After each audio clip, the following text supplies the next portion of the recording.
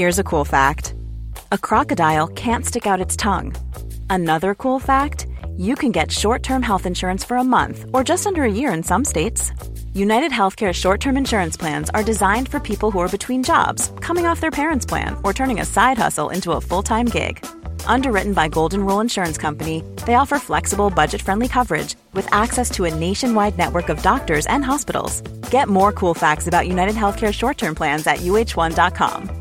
Mom deserves the best, and there's no better place to shop for Mother's Day than Whole Foods Market. They're your destination for unbeatable savings, from premium gifts to show-stopping flowers and irresistible desserts. Start by saving 33% with Prime on all body care and candles. Then get a 15-stem bunch of tulips for just $9.99 each with Prime. Round out Mom's menu with festive rosé, irresistible berry chantilly cake, and more special treats. Come celebrate Mother's Day at Whole Foods Market. Hi, this is Billie Jean King. This is Marion Bartoli. I'm Mats Wilander. This is Mary Carrillo. This is Yannick Noah. Hi, this is Andy Brown from London, and you're listening to the absolutely fabulous Tennis Podcast.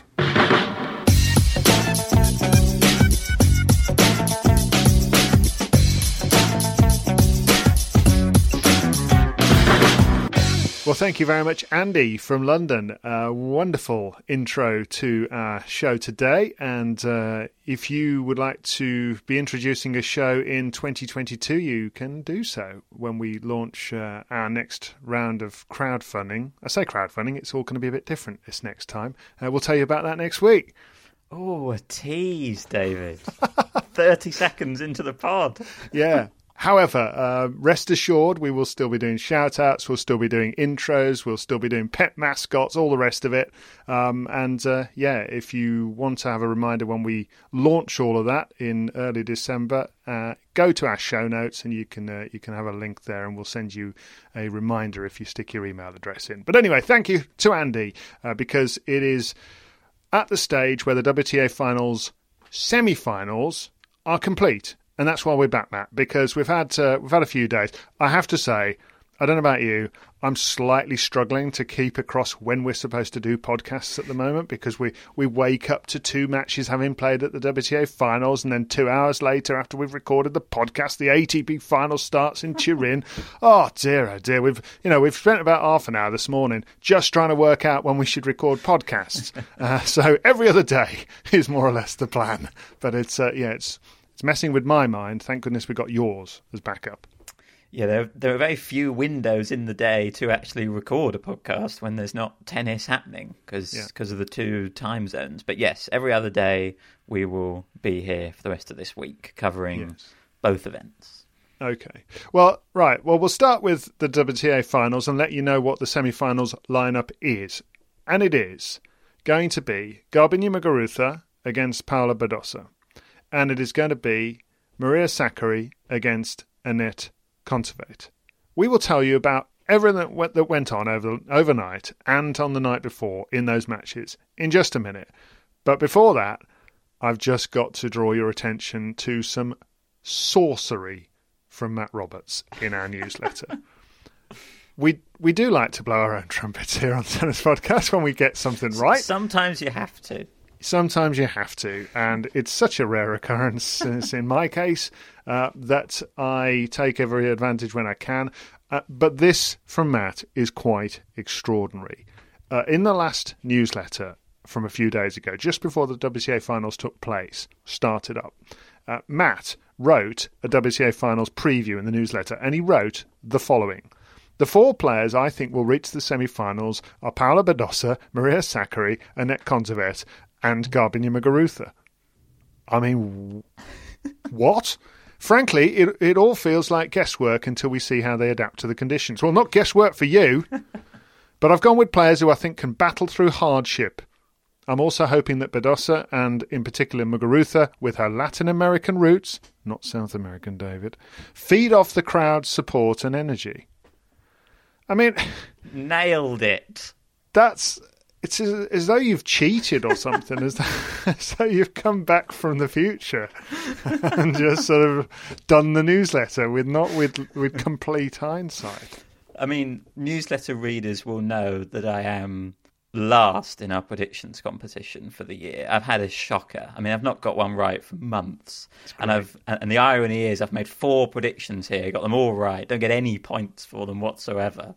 But do you know? I mean, often I look at a WTA draw and I have absolutely no idea what is going to happen. I mean, it's easy to say in hindsight. I actually felt fairly confident about those predictions, just given where Krejcikova was, given where Sabalenka was. Pliskova I didn't think would really relish these conditions, and Swiatek was a real unknown. I wasn't sure. I almost put Swiatek in, I suppose. But yeah, I think we've had some good matches. We've had some exciting matches, but it has panned out how I thought it would. Amazing. We've reached that stage, but with it being the final group stage of the WTA finals, where you get that kind of all or nothing feel to the matches. I.e., when it was Sakkari against Sabalenka last night, and it was winner take all, the winner goes into the semis, the loser goes home. You cannot avoid that match. You need to rearrange your life in order to see that match. Whereas the other one, Badosa against Swiatek, with everybody knowing that Badosa was already qualified and Swiatek couldn't qualify. I didn't even bother watching that. I don't know what happened. I mean, I know it was 7-5, 6-4. I didn't watch it. It was an irrelevance, really, in terms of what goes on. Is that how you feel? I mean, or do you just watch them all anyway if you can? I would have watched it if there was nothing else on, but of course, with the ATP finals happening at the same time, I ended up watching Tsitsipas Rublev, which was on at exactly the same time last night. That's infuriating. I mean, both of them starting at 8 o'clock UK time. Yeah, I know. It just sort it out. But yes, so no, I didn't watch Badosa Swiatek either. I know. You know, it was. I think it was Badosa's birthday, wasn't it? And she was in this awkward position of knowing she was through and knowing that her match was the next day, her semi-final. No day off. So I think, from the sound of things, it was quite a physical match. You know, the second set in particular there was some grueling games in it. But I think, you know, not the worst thing in the world for Badosa that it didn't get stretched to 3 sets. Physically, yes. But I always think this is a really tough position for the player who's 1-2 and is through already. We've seen it so many times in London at the ATP finals and you've got this player who's coming out and I remember Nadal once being in this position and there's no chance he's going to be able to kind of give a sort of 75% effort, is there? I mean, do you remember that one where I think Andy Murray played a couple of times in the third rubber, having already qualified, and then just the competitive juice is kicking in and him just absolutely destroying himself ahead of the semi-final that he'd already qualified for? Yeah, it's not an ideal situation, is it? And actually, we had a little bit of it in Muguruza Kontaveit. Kontaveit was already through. The interesting thing there was Muguruza had to win that match to get through to the semi-finals. So there was something on the line, but I think I said in the last pod, I wonder how Kontaveit is going to handle that, you know, because suddenly this is a match without any pressure on, where she's been playing matches with loads of pressure on for months, and very notably, her performance dipped. It was the worst match she's played for weeks. You know, without that need to win, it's kind of impossible to give your absolute best. But yeah, it's the problem with round robin, frankly. Yeah. Which is, you know, we've given it a bit of a big up this week because we had the good side of it early on when Swiatek lost early and then got her chance, and Sabalenka as well, and then their chance to really show what they're made of in the next match and all the rest of it. But yeah, last night was the last 2 nights not great, really. I mean, there have been some highlights which we'll get on to. But I mean, just to cover off what else went on, Karolina Pliskova, what a sentence this is. Karolina Pliskova lost the first set 6-love, so that actually made it 2 consecutive 6-love sets that she'd lost, because Pliskova had lost the second set in her match against Kontaveit, the previous round-robin match as well. And then she came back and she beat Barbora Krejcikova, so she's won love 6 and then won the next 2 sets. But both of them were eliminated. So what a waste of time that was. Flaming round robin, honestly. Yeah, it was sort of the worst of Pliskova in the first set. Not even moving her feet and losing 6-love. And then the best of her, she fought with everything she had to give herself a chance to qualify. She had to win. She did win. And then Muguruza went and won in the evening anyway, so her comeback was in vain against Krejcikova, and they were both eliminated. I can kind of relate to Pliskova not bothering to move her feet. I play tennis once a week, and if I can reach a ball just by leaning over and extending one of my long arms, which you can normally, I'm going to do that. I'm not going to bother moving my feet. Anyway, let's talk about the one match that really had something on it, the winner-take-all match last night between Maria Sakkari and Aryna Sabalenka. And, I mean, it wasn't great all the way through by any means. It was the third set. I mean, they shared the first 2 sets on tie breaks. Now, Sabalenka led both of those sets with a break of serve. So, really, she will have regrets. She really should have won the match overall. But in the third set, which Sakkari eventually ended up winning, it was just a nerve fest, error-strewn, and whoever could just handle it, quite honestly. Well, what was your take from it? You've obviously said at the outset that you thought Sakkari would reach that stage and reach the semi-finals. But given what happened in match 2 for Sabalenka, did you think maybe we might see another turn of events in this particular match? Yeah, I did actually. I thought Sabalenka might carry that momentum that she'd found in the second match against Swiatek into this one. She had a very good head-to-head record against Sakkari coming into this. I think she'd won all 4 of their matches, including a couple of absolute thrashings in their most recent meetings. But it feels like one step forward, 2 steps back for Sabalenka, to be honest, this tournament. She really got it together against Swiatek, and this match was a mess, really, wasn't it, from her? I mean, she served for the first set, as you said, she lost it, she had a set point, didn't take it. She hit multiple double faults in the tie-break and lost that first set.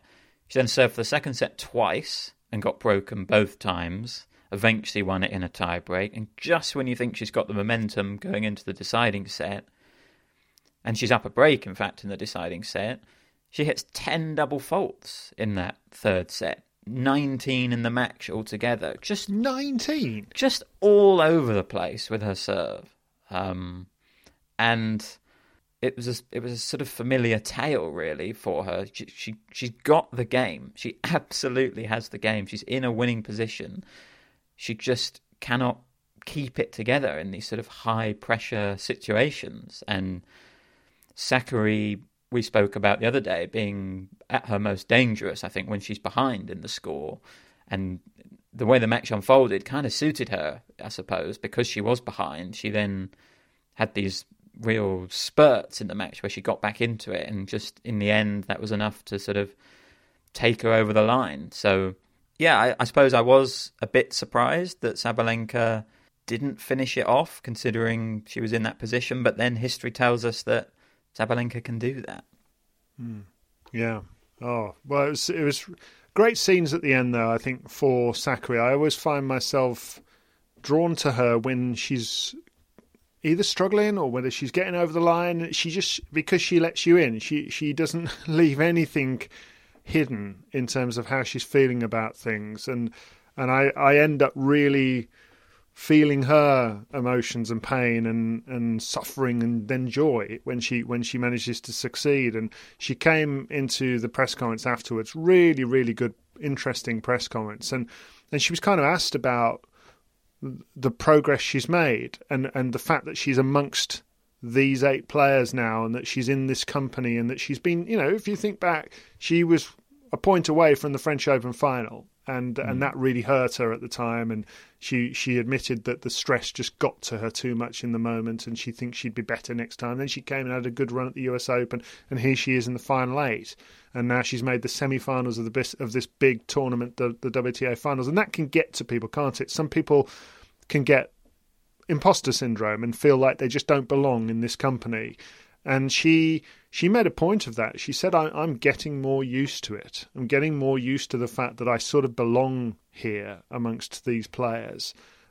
Just by playing them more often, it's becoming more second nature to me. And the other thing I found very interesting, an answer about her fitness, and she didn't describe fitness as just something that you need as a base position in order to be a competitive tennis player. She talked about it as a weapon. She talked about it as, she says, I'm not trying to be big-headed, but I think I am probably one of the fittest players on the tour. And the other players know that I can keep going, and that if it's 3, 4, 5 hours, I'll still be there. And to be honest, I think it can be quite intimidating for them, she said. And I found that a really great analysis of what I think is the case. And a great way of looking at it from her perspective.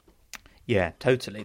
That's certainly how I view it for Sakkari. You know, if a match is deep and physical, and I back Sakkari because of that, and it's cool to know that she backs herself and that she probably thinks that, yeah, it can intimidate other players. I was also reading about Paula Badosa, who we've obviously talked about a lot this year, having made a lot of improvements. I think we spoke the other day about the sort of mental improvements she's made.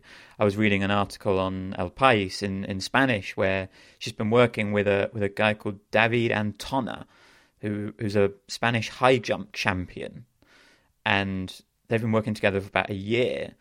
And he said that she's really improved physically, and how that can feed into your mental state. You know, sort of if you've got confidence in your physical capability onto court, that just makes you feel better on the court, gives you confidence in yourself. And I think we've seen that with Badosa a lot this year. I think we see it with Sakkari as well, with her physical ability.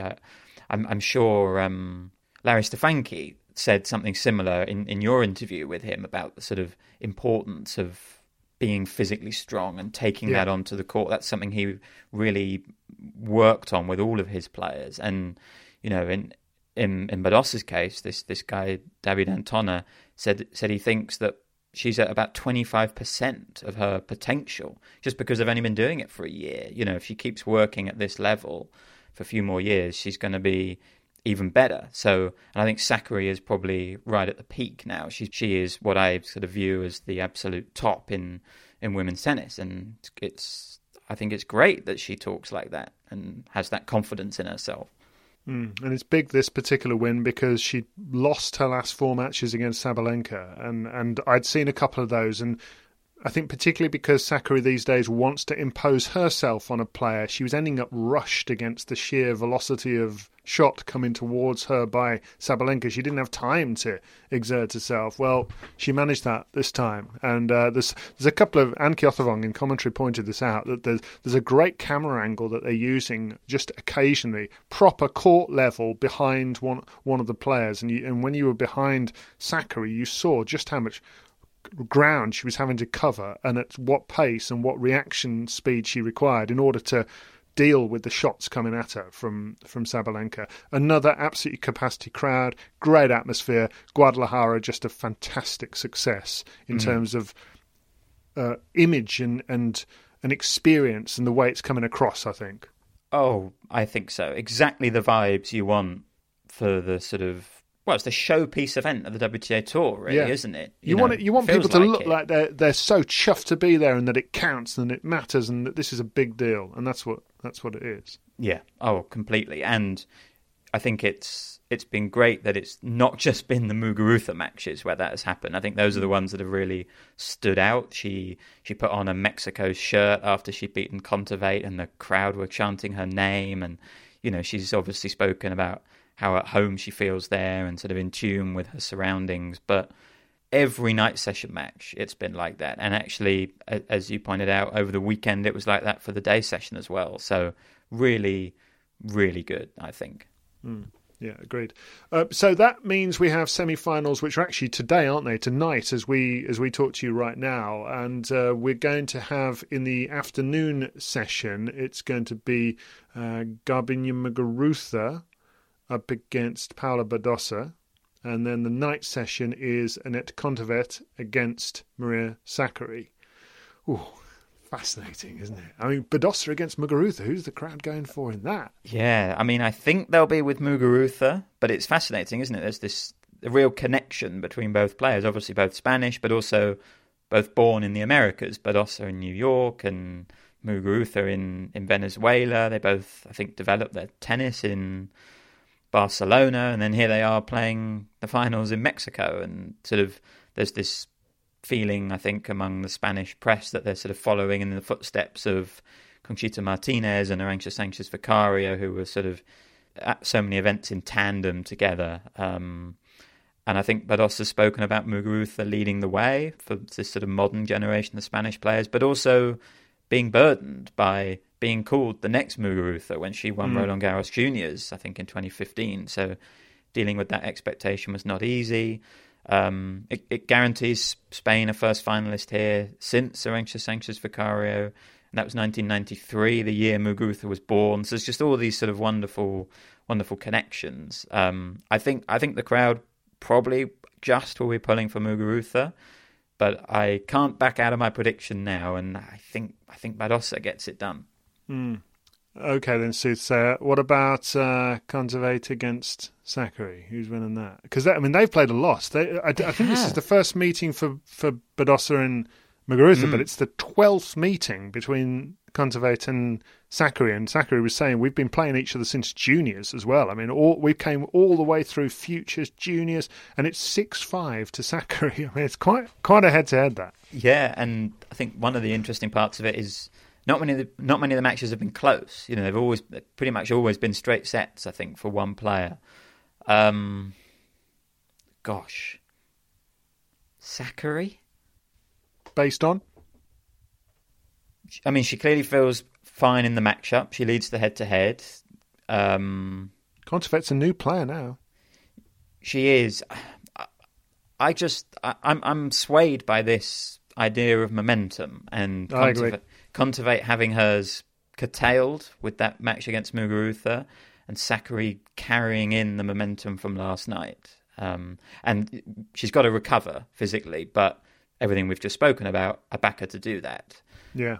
And also, night session, I don't think Kontaveit liked those conditions, whereas Sakkari, I think, got used to them as the match went on. Got an extra day, hasn't she, Kontaveit, the way things play out, because she's in the other group. But I think that's the factor that strikes me. I saw Dmitry Tursunov, her coach, just in the corner, in the shadows, watching Sabalenka and Sakkari. He probably didn't really want Sabalenka to know too much about him being there, because they used to be a coaching player thing, didn't they?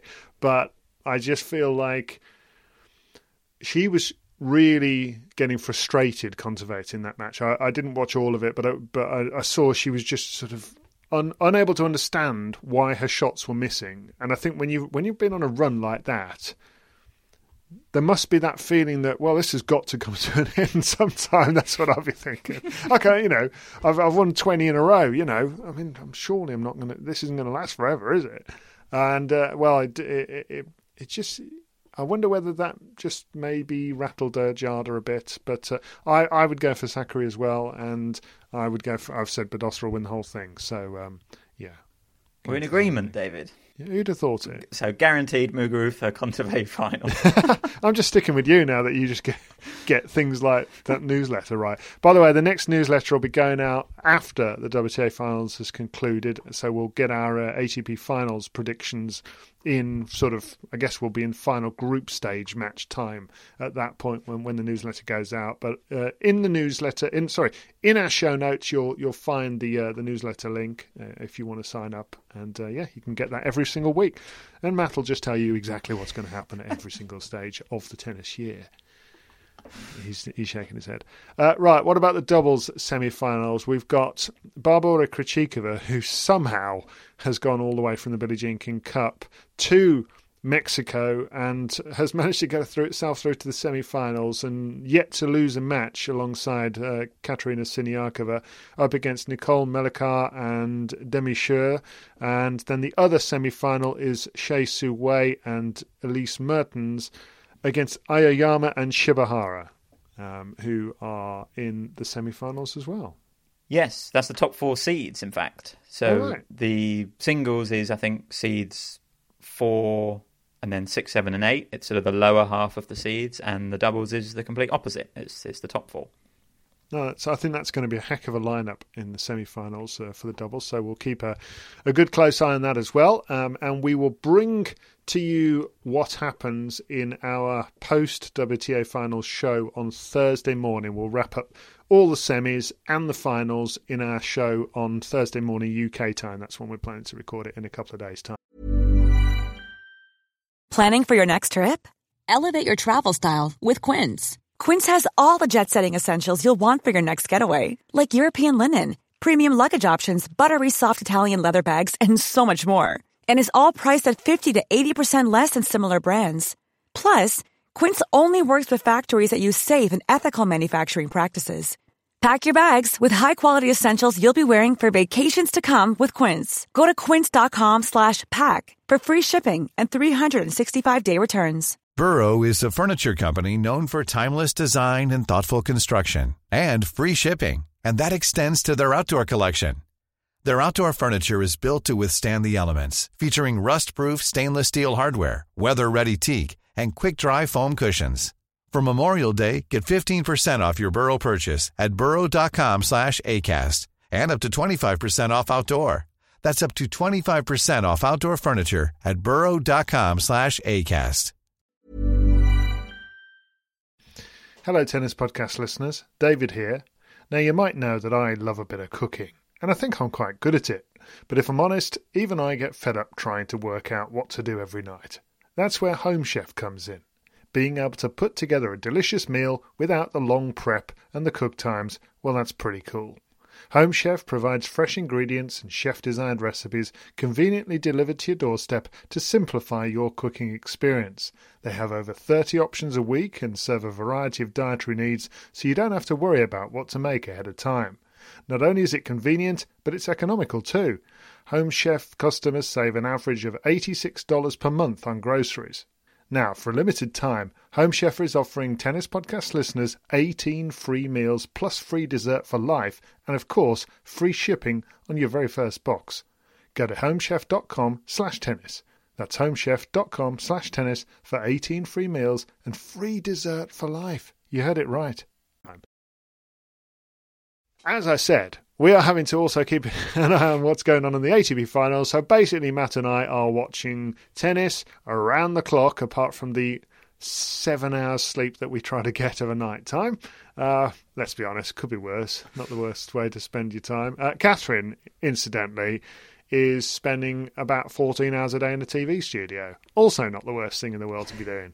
And a splendid job she's doing as well. She's watching and covering the ATP finals in Turin.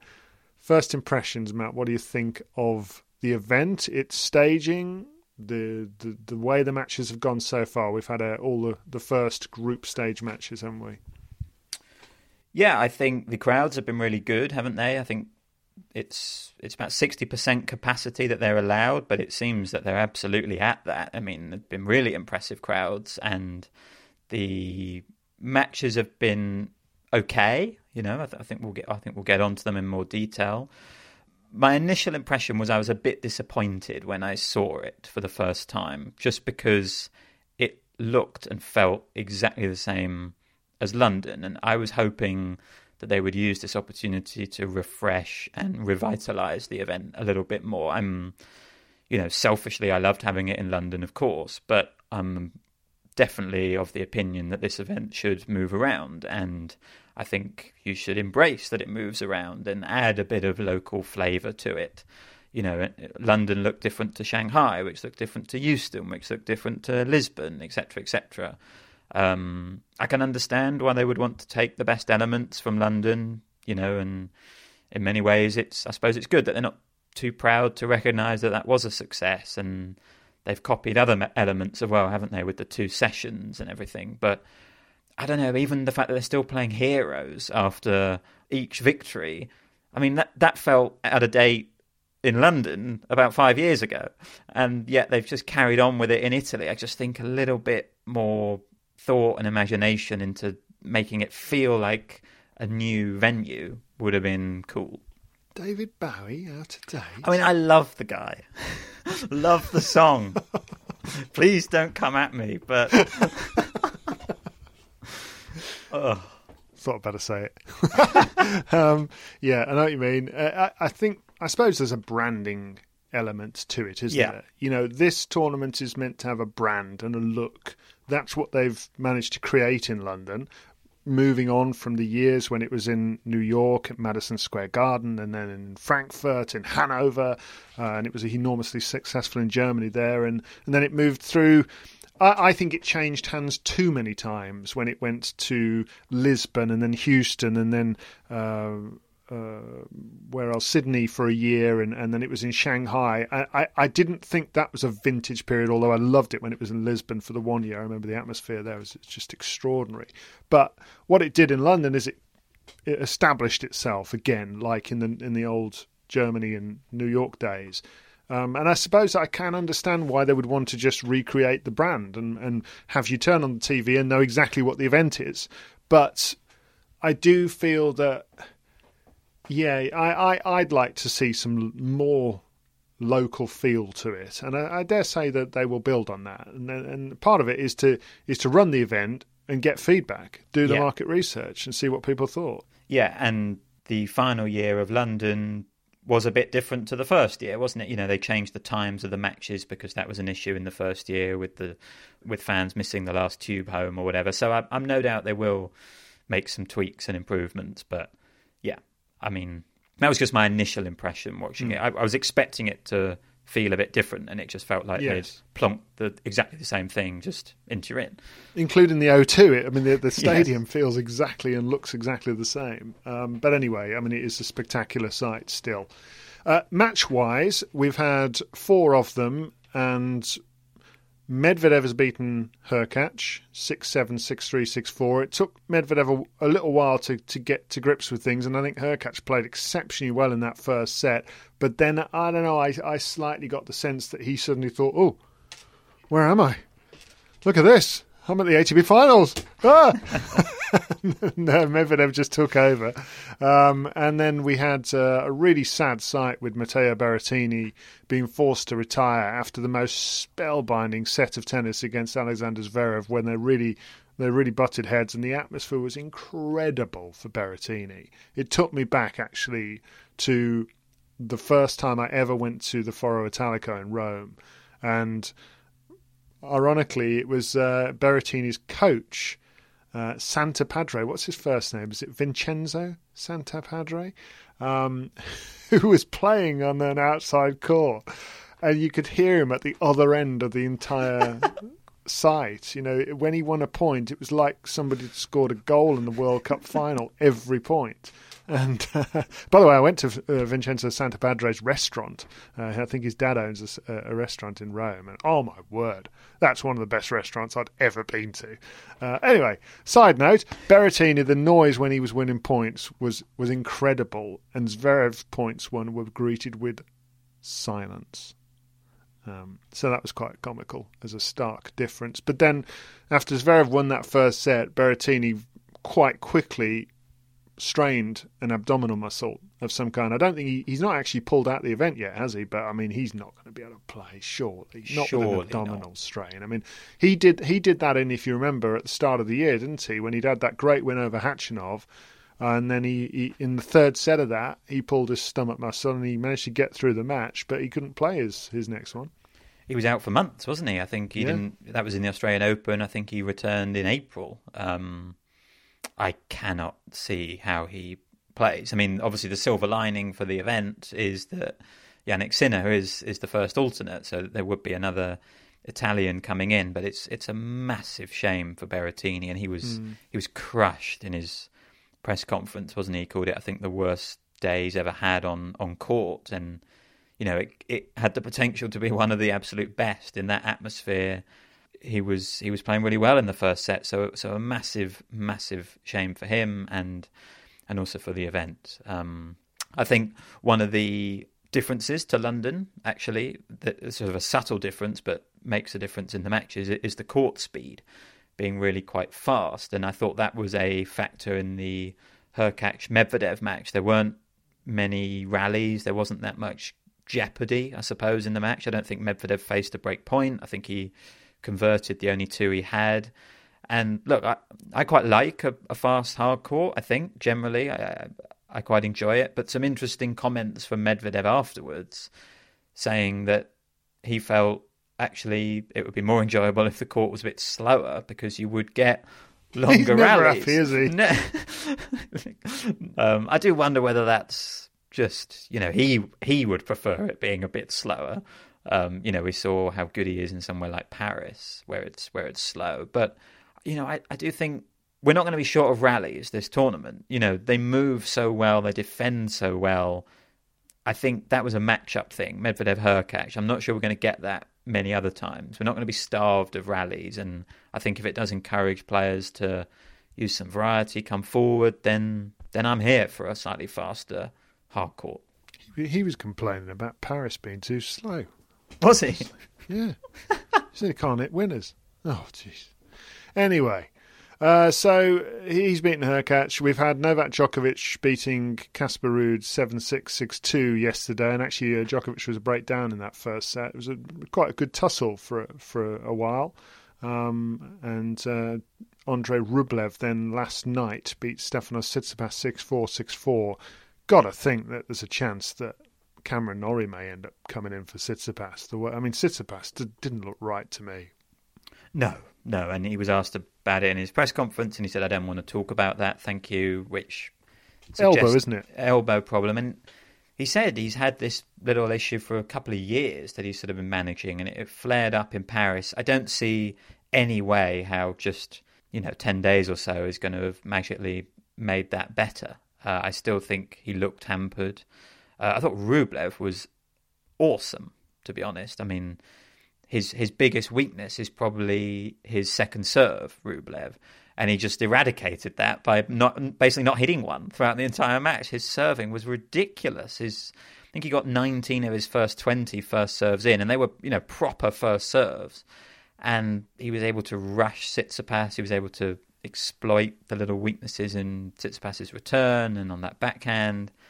Yeah, I thought it was one of his best matches I've seen, actually, from Rublev, albeit against a hampered Tsitsipas. And then there were these great quotes from Rublev afterwards about his nap. Did you see this? No.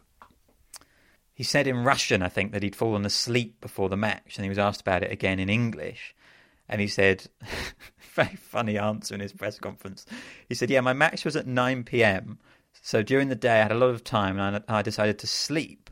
Normally I don't sleep during the day, but I put my alarm for 6 p.m. and when I woke up it was dark. He said, I felt completely broken, like if someone wakes you up at 7 a.m. And he said, I feel strange. And normally I put my phone on to charge and they weren't charging, so I was thinking something strange.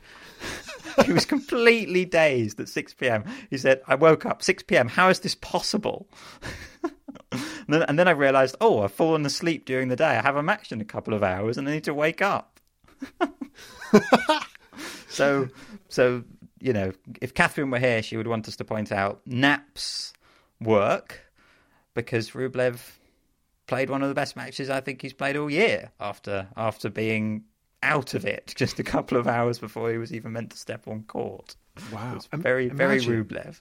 Imagine, Matt, if this is this moment that Rublev has discovered naps. Imagine if this is the moment that propels him to greatness as previously unforeseen. I know, we've been talking about he needs to develop a slice, he needs to come to the net. Actually, he just needs a nap. He's upped his napping game and he's become a multiple Grand Slam champion and world number one. And he's left everybody in his wake. Reason, naps. Right, okay, so today we've got Daniil Medvedev up against Alexander Zverev, and we've got Hubert Hurkacz up against, we assume, Jannik Sinner, but it's supposed to be Matteo Berrettini as things stand. So we'll keep an eye on it all, and then bring you up to date when we record our next show on Thursday morning. UK time. In the doubles, we've got Nikola Mektic and Mate Pavic beating Kravietz and Takao 6-4, 6-4, just carrying on doing what they're doing.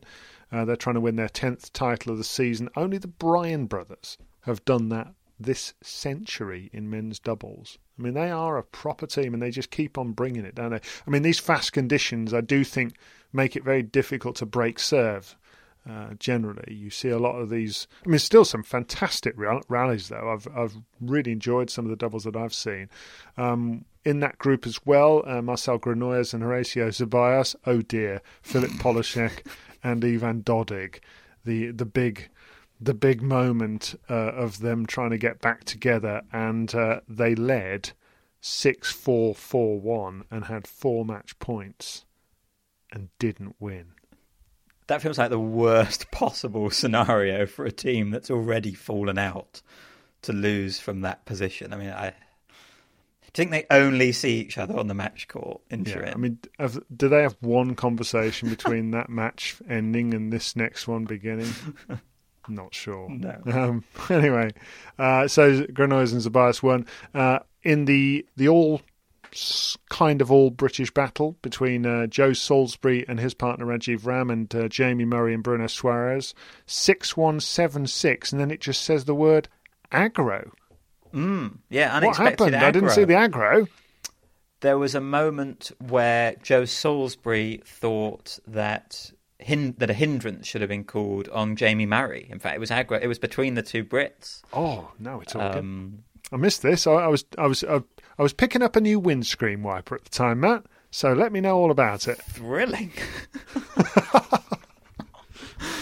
We were talking about Halfords the other day, weren't we? With Catherine. Yeah. So there I was, and I missed the best bit. Go on. Basically, Jamie Murray hit what he thought was a winner and sort of shouted, "Come on!" And sort of just as he shouted it, Salisbury got a racket on the ball. And he thought that should have been a hindrance call, but the umpire wasn't having any of it and said, no, it's not a hindrance. You wouldn't have got the ball back anyway. Carry on. But he was pretty annoyed for a little bit there, Joe Salisbury. And yeah, it was Jamie Murray's call that had caused the little friction. Did Jamie blank him, or was there any sort of? I think they were okay. I think they were okay because Salisbury ended up winning. I think if Salisbury had lost and he hadn't had this call go his way, I think he probably would have been more vexed about it. But sadly, on the aggro front, it died down. Oh well, something. And in the final group match, there was Pierre-Hugues Herbert and Nicolas Mahut beating Cabal and Farah 7-6, 6-4. So that's your doubles update from the ATP finals. Now, we should also update you on the news we were discussing a couple of days ago and the story written about Peng Shuai of China, who you may remember that really disturbing report with the allegations that she had made and the fact that she'd suddenly become censored and there was concern, frankly, about her whereabouts. Well, later that day, a statement was released by Steve Simon, the WTA chairman and CEO, in relation to Peng Shuai, and this is what it said. The recent events in China concerning a WTA player, Peng Shuai, are of deep concern. As an organisation dedicated to women, we remain committed to the principles we were founded on: equality, opportunity and respect. Peng Shuai and all women deserve to be heard, not censored. Her accusation about the conduct of a former Chinese leader involving a sexual assault must be treated with the utmost seriousness. In all societies, the behaviour she alleges that took place needs to be investigated, not condoned or ignored. We commend Peng Shuai for her remarkable courage and strength in coming forward. Women around the world are finding their voices so injustices can be corrected. We expect this issue to be handled properly, meaning the allegations must be investigated fully, fairly, transparently, and without censorship. Our absolute and unwavering priority is the health and safety of our players. We are speaking out so that justice can be done. That was then followed by a statement from Andrea Gaudenzi, the ATP's chairman, basically backing up what the WTA chairman and CEO Steve Simon had said, But actually, Steve Simon went further in an interview with Chris Clary in the New York Times. This was really, really quite something. And also, happily, some news on the whereabouts of Peng Shuai, although we remain concerned to some degree, I have to say. But listen, this is what Chris Clary reported and what Steve Simon said to him. We've received confirmation from several sources, including the Chinese Tennis Association, that she is safe and not under any physical threat. But he said that nobody associated with the WTA Tour, including officials and active players, and Peng Shuai would know many active players, nobody had been able to reach her directly to confirm her status. My understanding, Steve Simon said, is that she is in Beijing in China, but I can't confirm that because I haven't spoken directly with her. He said the tour was prepared to return to China next year, but the tour has had to survive without China over these last 2 seasons, and he acknowledged that Peng's case had created not just concern, but uncertainty. If at the end of the day we don't see the appropriate results from this, we would be prepared to take that step and not operate our business in China if that's what it came to. Now, first of all, Matt, I'm obviously pleased and I don't want to say reassured about Peng Shuai just because of the nature of the fact that they haven't been able to speak to her directly. I'm pleased that he's saying that she is safe and well. Let's hope that's the case.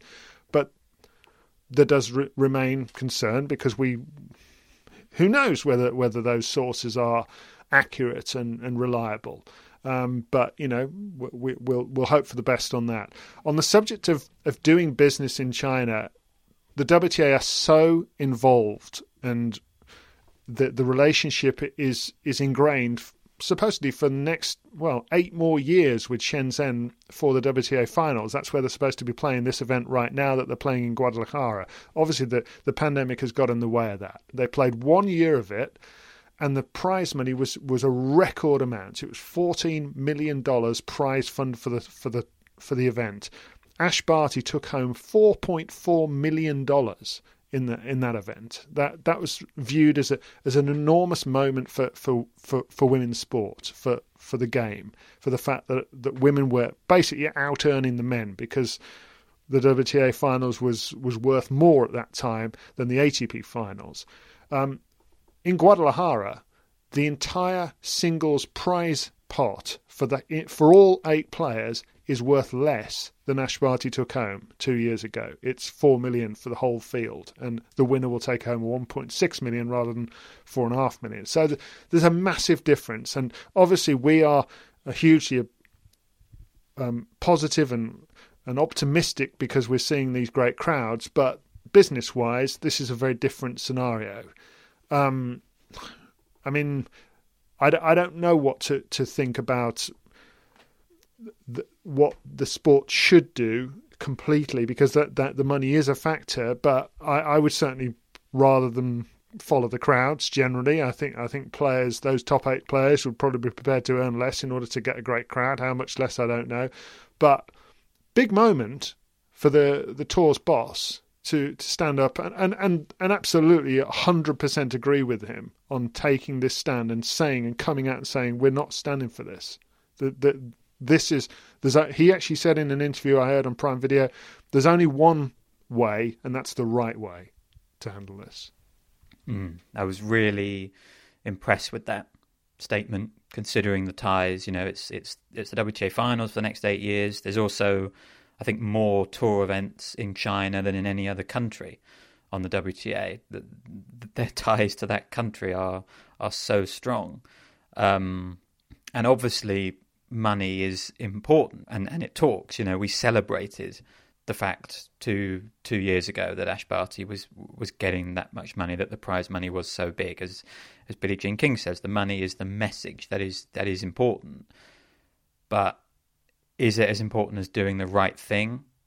I don't think so. And look, I agree with you. I think if there are big concerns about holding events in China, especially at the moment, and if that means getting out of there and following the crowds, going to somewhere like Guadalajara, I would support that. And I think John Wertheim made the point in his column that they might take a sort of short-term hit, but long-term, that will be really strong for the WTA. That will send a really good message that they're doing the right thing and that they've got backbone as an organisation.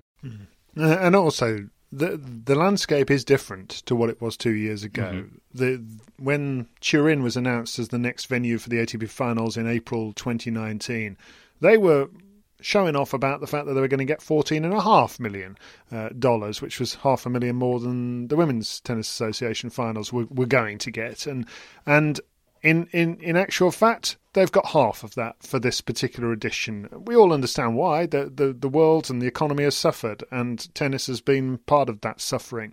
But, you know, the days maybe of earning those sort of amounts from these events maybe are over, or at least off the agenda for a while. So, yeah, I think this is a significant moment. And again, let's just hope Peng Shuai is okay, and that absolutely an investigation can take place and she can be heard.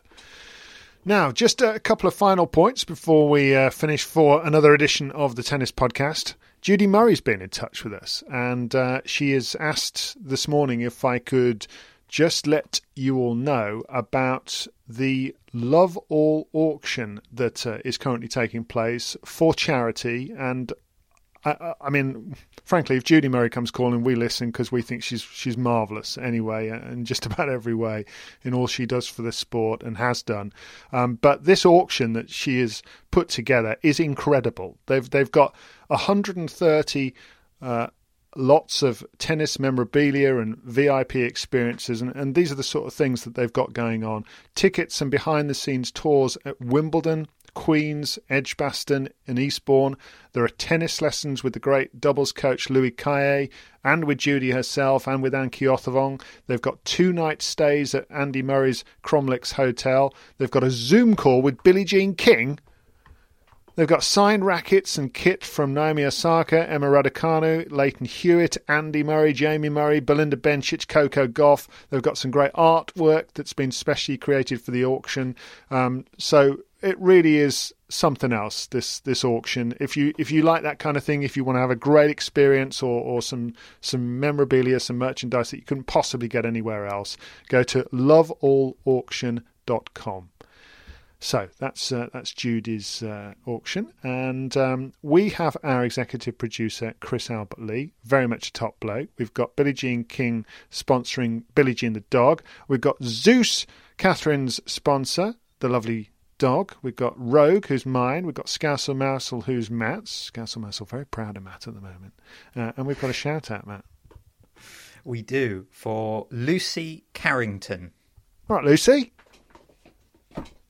The Carringtons. They used to be a family in Dynasty, the American soap opera, where Blake Carrington was the lead character. I wonder whether Linda knows anything about that. Well, I don't. Well, of course you don't, because it took place at least 10 years before you were born, Matt. But there were some amazing hairstyles, and people wore shoulder pads inside their dresses. There you go, Matt. YouTube's the place for you. Find out all about that. And we've also got a mascot for this week. And I'm looking at a picture of this cat's beautiful eyes. Lyra, nearly 2 years old, was a rescue, owned by Emma. Lyra, Emma, thank you so much for being our mascot for the week.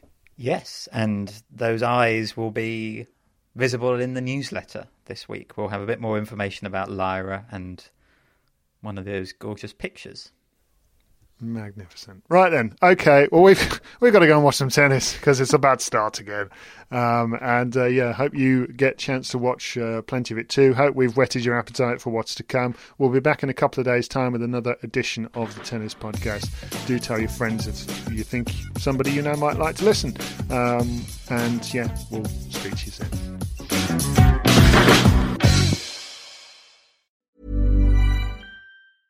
Normally, being a little extra might be a bit much, but not when it comes to healthcare. That's why United Healthcare's Health Protector Guard fixed indemnity insurance plans, underwritten by Golden Rule Insurance Company, supplement your primary plan so you manage out-of-pocket costs. Learn more at UH1.com. Mom deserves the best, and there's no better place to shop for Mother's Day than Whole Foods Market. They're your destination for unbeatable savings, from premium gifts to show-stopping flowers and irresistible desserts. Start by saving 33% with Prime on all body care and candles. Then get a 15-stem bunch of tulips for just $9.99 each with Prime. Round out Mom's menu with festive rosé, irresistible berry chantilly cake, and more special treats. Come celebrate Mother's Day at Whole Foods Market.